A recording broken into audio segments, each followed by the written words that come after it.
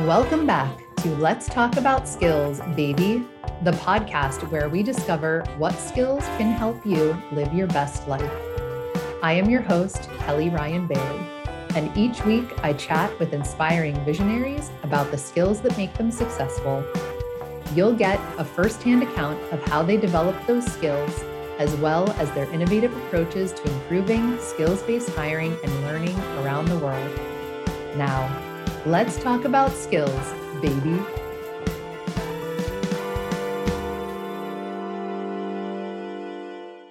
This week, we're joined by Erin. And Erin, I should have asked you how to pronounce your last name. So I totally apologize. I just don't want to butcher it. Sure. It's Huizinga. Perfect. Thank you. Thank you so much for joining us today. So let me do a little brief introduction of Erin. Erin is the co-owner and studio director of Desklight. She designs to help people learn. Believing solutions are best found in true collaboration with the people who will benefit from them, she helps organizational leaders connect learner-centered research insights with design thinking to build new programs and tools. She has partnered with national organizations to design learning programs for public health and diversity initiatives, designed tools for higher education institutions and public schools, and designed a program to empower high school students to build a portfolio of project-based work. Before founding Desklight, Erin worked with firms like IDEO and Gensler on projects with Northwestern Medicine, Motorola, PNC Bank, OfficeMax, Wilson, and Best Buy. She's been a nationally featured speaker at Creative Mornings and the HOW Conference, and created curriculum and taught courses at the IIT Institute of Design and Northwestern University. Wow, this is so exciting. And this is just fabulous work that you've been involved in. I'm so excited to learn more about this work at Desklight. Yes, thanks for having me. I'm excited to share and, get into the conversation a little bit. Definitely. Well, before we jump into Desklight, I'd love to just learn a little bit more about how you got into this. Tell us a little bit about your journey.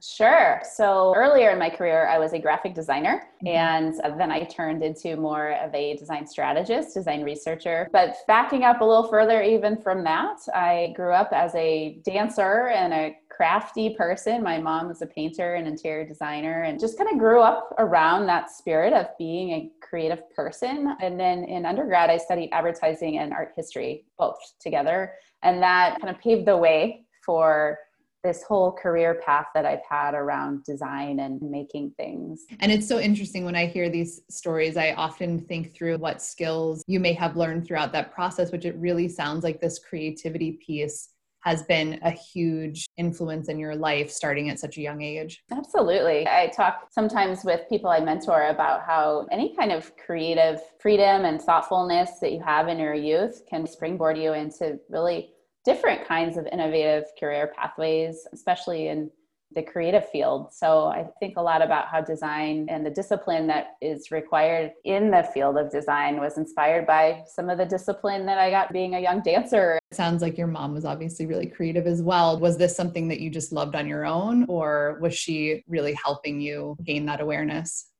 Maybe both, sort of the nature nurture aspect of everything, right? I think I might have ended up being a creative person regardless, just based on my personality and who I grew up to be individually. But then, the nature piece, my grandmother, my mom's mom, was a professional painter and sold her oil paintings and watercolors. So when we'd go visit them, I would see her work and be really inspired by the fact that she was able to make her way as a woman and a painter and sell her work. And then I think my mom was inspired by her mom and how that sort of manifested in our house growing up, where we would get craft materials and make things just to do it. And the skills associated around like finishing it well and having a vision for what it should be and thinking outside of the box and not being so much of an implementer, but more of a creator.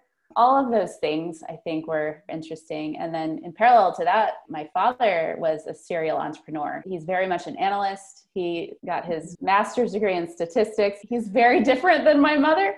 And so I think I have some of that in me too, around leadership and the fact that I have gone the entrepreneurship pathway. So it is fun to reflect on how much your parents or family have influence on where you end up going. It's so true.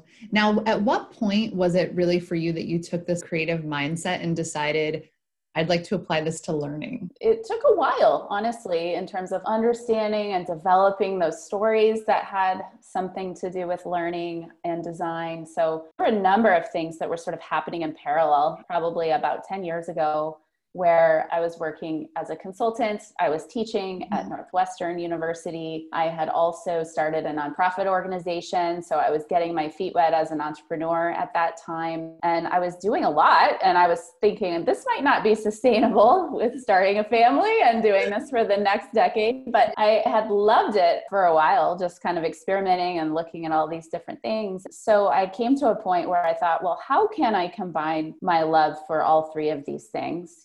Being a business owner, or at that time, organizational executive director.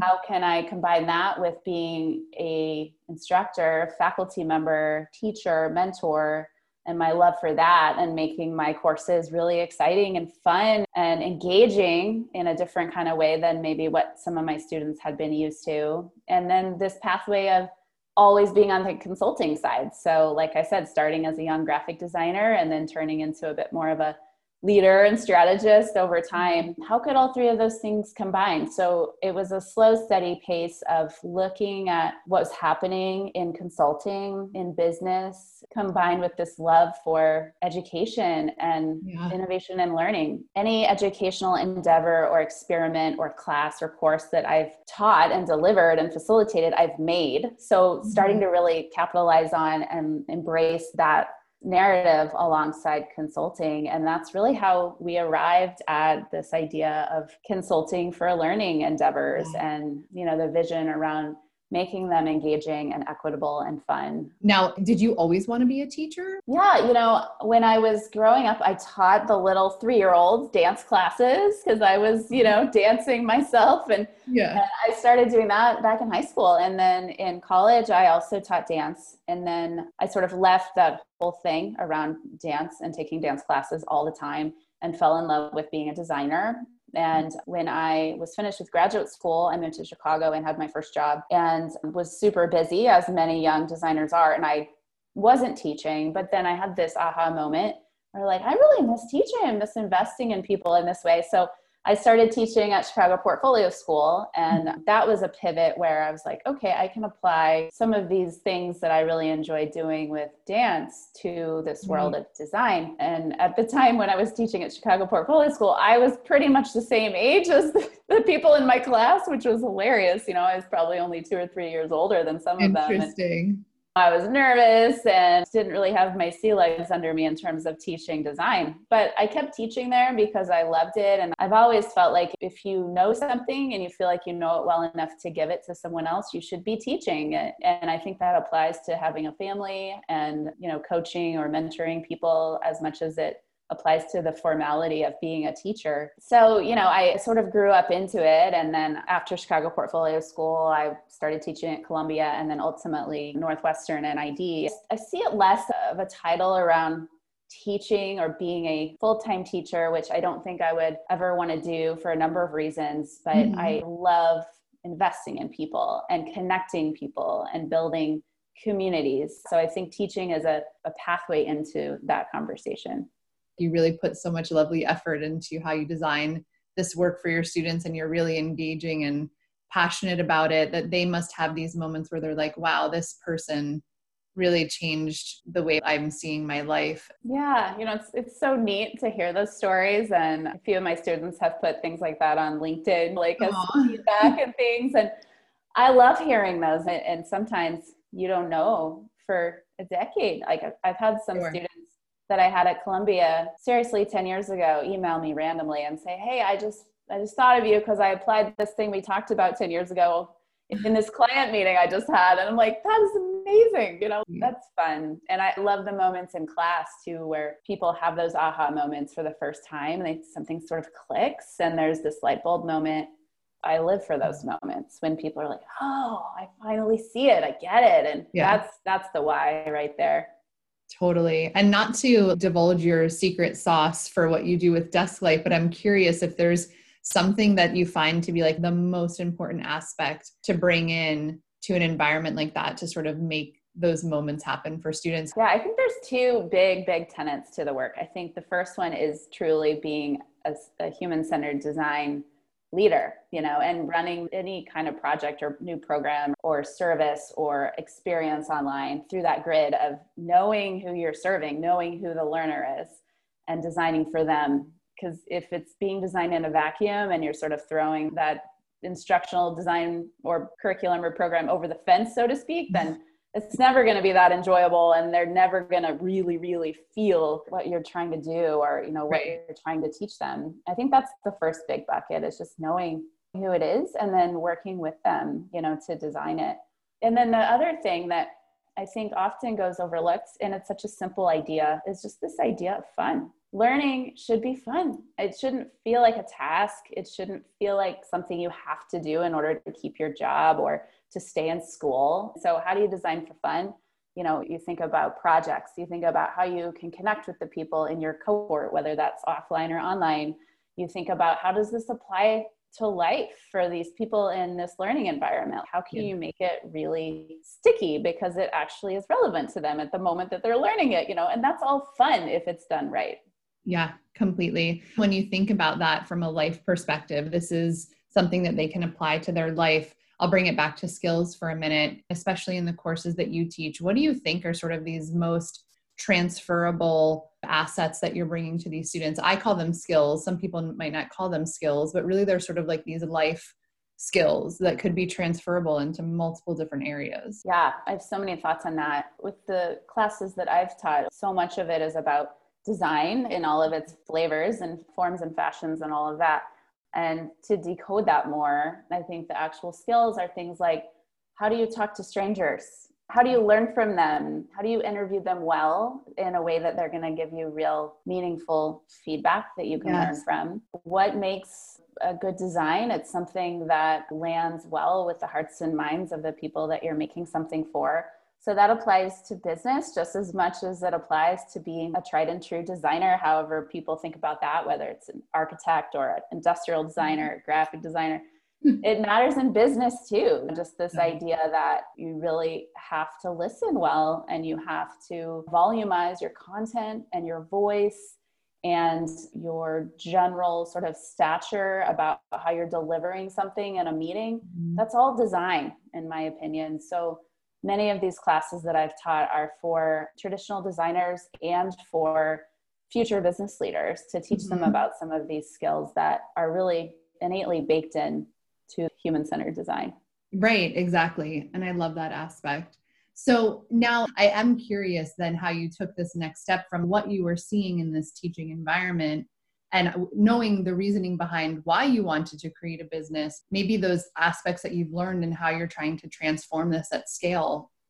Yeah, I think, from teaching for quite some time and from my partner teaching different kinds of audiences over time, and from seeing the world of instructional design and how that's typically gone the last, I'd say, 50 years or so. Yeah. There's definitely a need. And so for us, thinking about the mission and vision of Desklight, it's really to work with learners across the lifelong learning spectrum. We don't just work in K-12. We don't just work in higher ed. We don't just work in learning and development and trainings. Like, we like to work across the entirety of lifelong learning and kind of close down those silos a little bit, because we can cross-pollinate then, as a office that's working with all of these diversity of kinds of problems and clients to solve for them. Something that we're thinking about as an insight for early learning could easily be a very cool, thoughtful thing that we can bring to a learning and development project, because there's a lot of truth and similarity about how people learn as humans over the course of time as they age. Some of it's quite universal, and that's really neat to talk about and think about with people across all of those kinds of conversations and relationships. So that's something that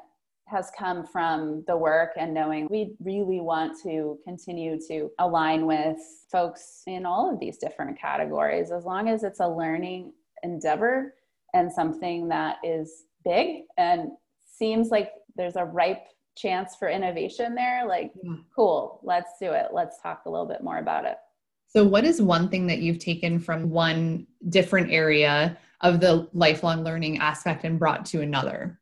Yeah, so we were working with Techstars in Boulder, Colorado a couple of years ago. And the scope on that project was to build a learning hub, a toolkit for the entrepreneurs in their accelerator programs across the globe. So we were able to think about, by talking with these founders in the programs, how should we deliver this engaging, fun content? And the business objective was so that it's scalable and efficient, and they would know that the Techstars curriculum is being offered at the same degree of rigor and the same kinds of curriculum is being offered to all of these folks in their accelerator programs.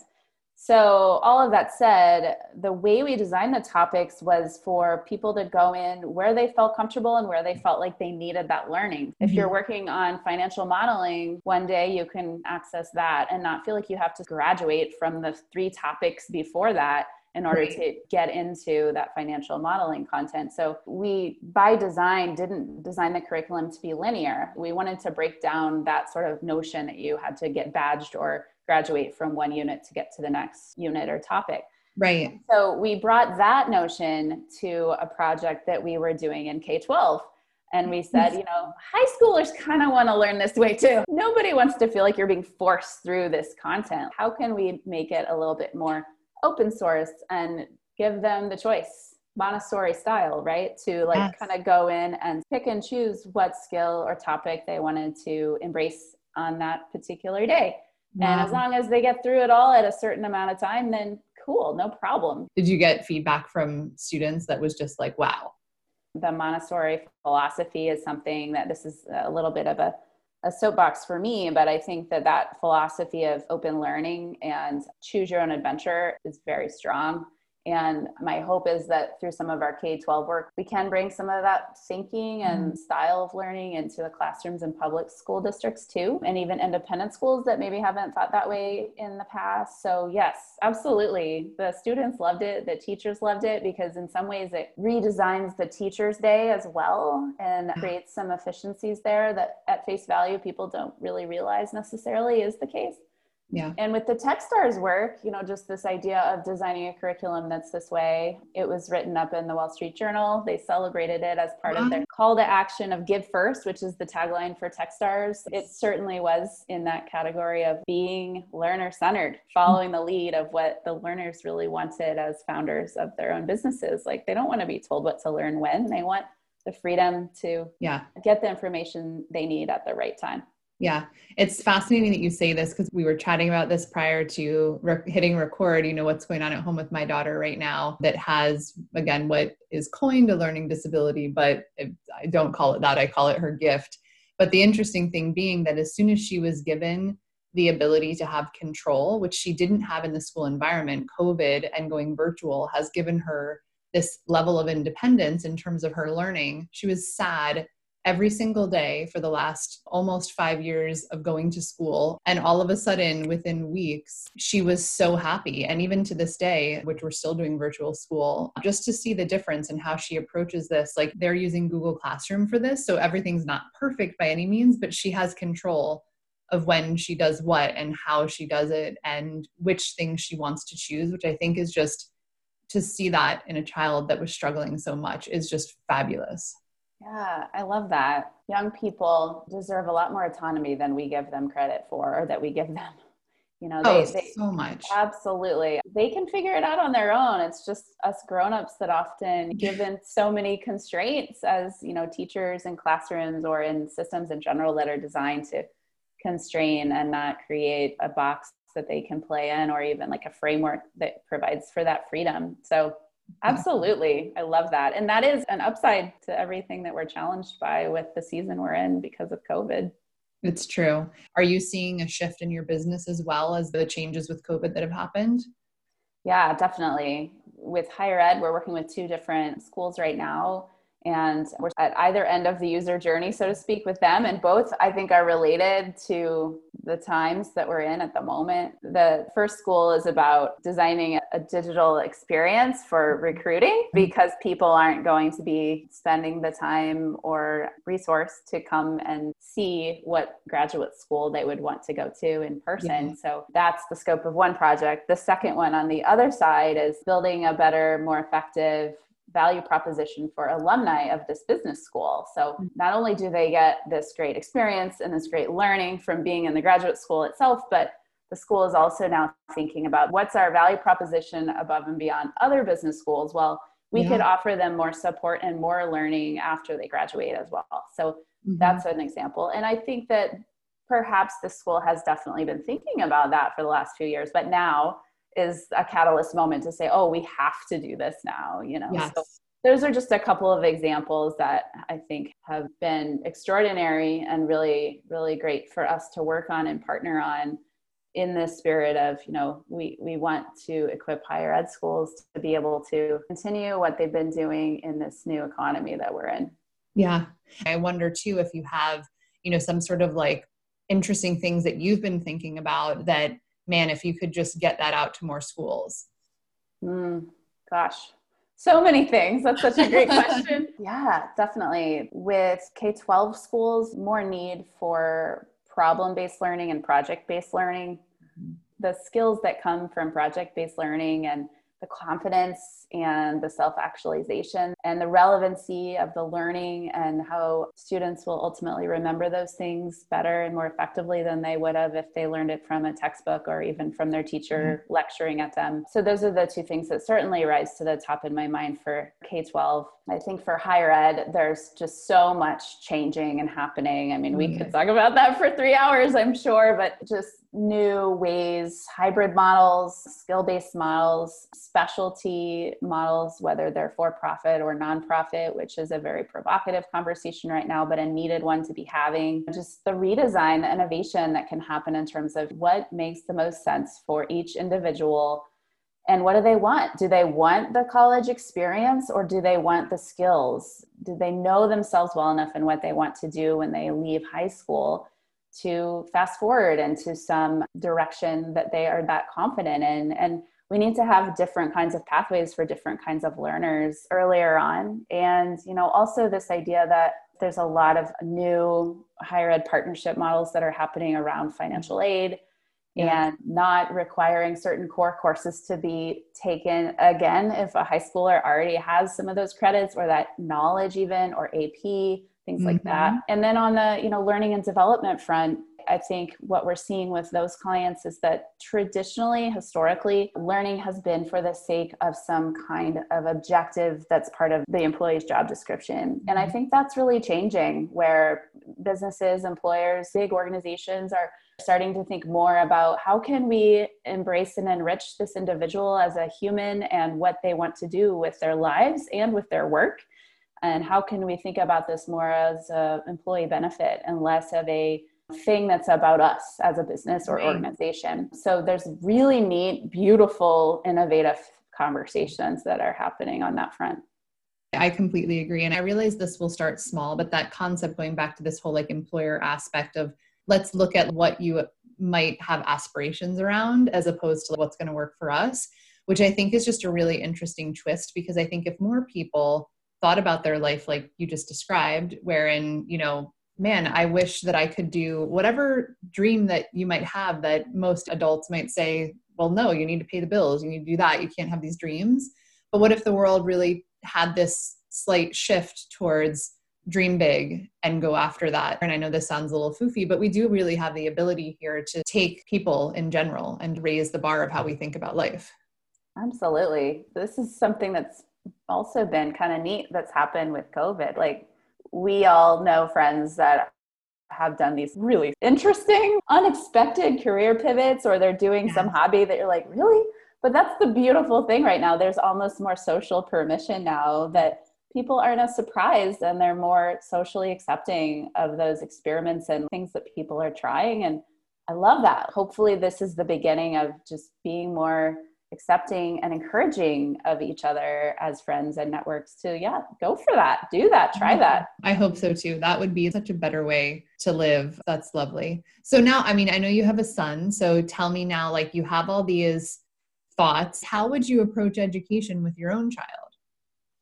Yeah, it's interesting you asked that question. He has asked us many times, do I have to go to college? And he's 10.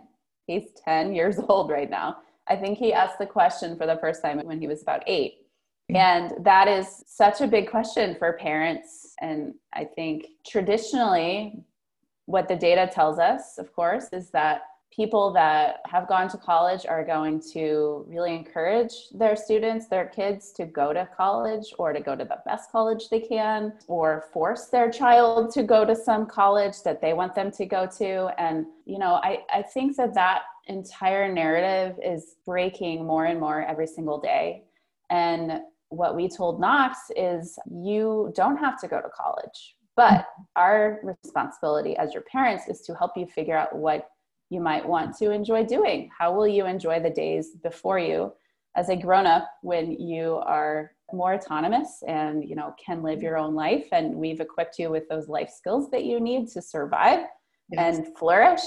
We will help you as your loving parents / mentors to figure out what path is best for you. And he's 10, and we've got, depending on how you look at it, 8 to 10 more years as we start to figure out what that might look like. And I'm encouraged that there are going to be thousands more options that we could send him to than there are at this very moment. We tell him, you don't have to abide by these traditional systems and structures that we have known to be true as your parents. And we work hard not to put those barriers up on him as a generational expectation, and hope for the best beyond that. Hope that every day we're sharing things with him and telling him about new things that we're seeing through our work and conversations that we're having that might inspire him. I love that. And I had a feeling you might answer it that way. So you keep nodding like, yep, I knew you were going to say it that way. I love it. Yeah. Well, it's similar. I mean, we have so many similarities in that respect, and it's a similar way that I would answer with mine too. And I laugh because the funny thing was that I would say this about sort of like the next step of life after high school, but up until COVID and this whole experience with going virtual, I hadn't really thought that we could navigate a K through 12 experience differently than what was sort of the standard. This is a lot for me to say because I don't know why I didn't think that way. It was just a moment that I needed to have to see that it could be sustainable in another way. But again, I have 3 children with 3 totally different personalities and likely 3 totally different paths. I say to them, it's completely their choice as long as they have the correct funding. And that's something that I just had to pay my way through school. So that's just a big thing for me because I think there's like an onus on what you do and the choices you make in your life when you're the one paying through that. So if you want to go to an Ivy League school, that is fabulous. And, you can figure that out. Yeah. I think also with that, there's definitely a need for Ivy League schools. There's a need for all kinds of schools, and it really is driven by the learner, like you're saying. There's going to be opportunities for students that are more and more self-directed, and hopefully we're having those conversations around the sacrifice around the finances just as much as the sacrifices around if you do go this direction and you're choosing this path, you're not choosing these other paths. Do you realize that? That's a big conversation. Yeah, absolutely. Yeah. And I feel so fortunate that we can think these things and even kind of like navigate our life in this way, right? I feel like I would be remiss not to say that I realize not everyone is in the same situation as that. But ideally, the thing is that I think for everyone to be able to figure out what fits in their life, wherever they're at, that to me is why I get so excited about these changes that are happening in education and in work, because I think this will broaden the abilities for more people to find success, wherein before there was only one way. And that I felt was extremely limiting. Even though there were a lot more than one way, most people only knew of one way. Yeah. And as we start to have more options, it's going to be interesting to see how the business and organizational models change around quality and cost, and ultimately how that leads to more equity in certain circumstances. That's another reason why I think it's exciting to have a bit more competition in terms of Yes. systems and strategies that are in place for people to choose. Exactly.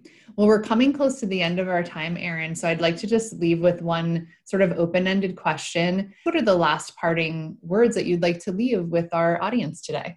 Oh my goodness. I think just based on our conversation, the idea that learning can be lifelong and embracing the fact that it's a beautiful thing and it's an offering and it's really, yes, a competitive advantage these days as we have people that are more and more entrepreneurial and more exploratory with their own professional pathways as well as personal pathways, but embracing this idea that learning is a gift and it can be fun, it can be exciting, it can be so much more engaging. And it would be fun to continue that conversation just on that notion that it's a gift and it's something that's free for us in some ways to embrace those notions and learnings through books and movies and going to the library and having these kinds of conversations with each other to learn from each other. Yeah, it's an exciting new learning frontier that we're about to embark on. I completely agree. I'm a huge fan of the library, by the way. Me too. Yeah. What a great resource. Well, thank you so much for those parting words. And thank you so much for joining us today. I just want to let everyone know where they can find Erin. She's available on LinkedIn at Erin, Huizenga. I'm going to go ahead and when I post this on social media, make sure that she's tagged. Or you can follow Desklight at desklightlearning.com. And it's also available on LinkedIn and Instagram at desklightlearning. So I want to thank you all for listening in to Let's Talk About Skills, Baby. I would love to hear some feedback. So please leave a rating, review, shoot me a note. Would love to hear it. Thanks again, Erin, for joining us. Thank you. You've been listening to Let's Talk About Skills, Baby, a Growth Network podcast production. If you enjoyed this episode, make sure to subscribe to the podcast and share it with your community. Ratings, reviews, and suggestions are great sources of feedback and always appreciated. And please reach out and connect with me on social at Kelly Ryan Bailey. I'd love to meet you and continue the conversation. We'll be back next week with a new episode. So until then, keep growing your skills and have a great day.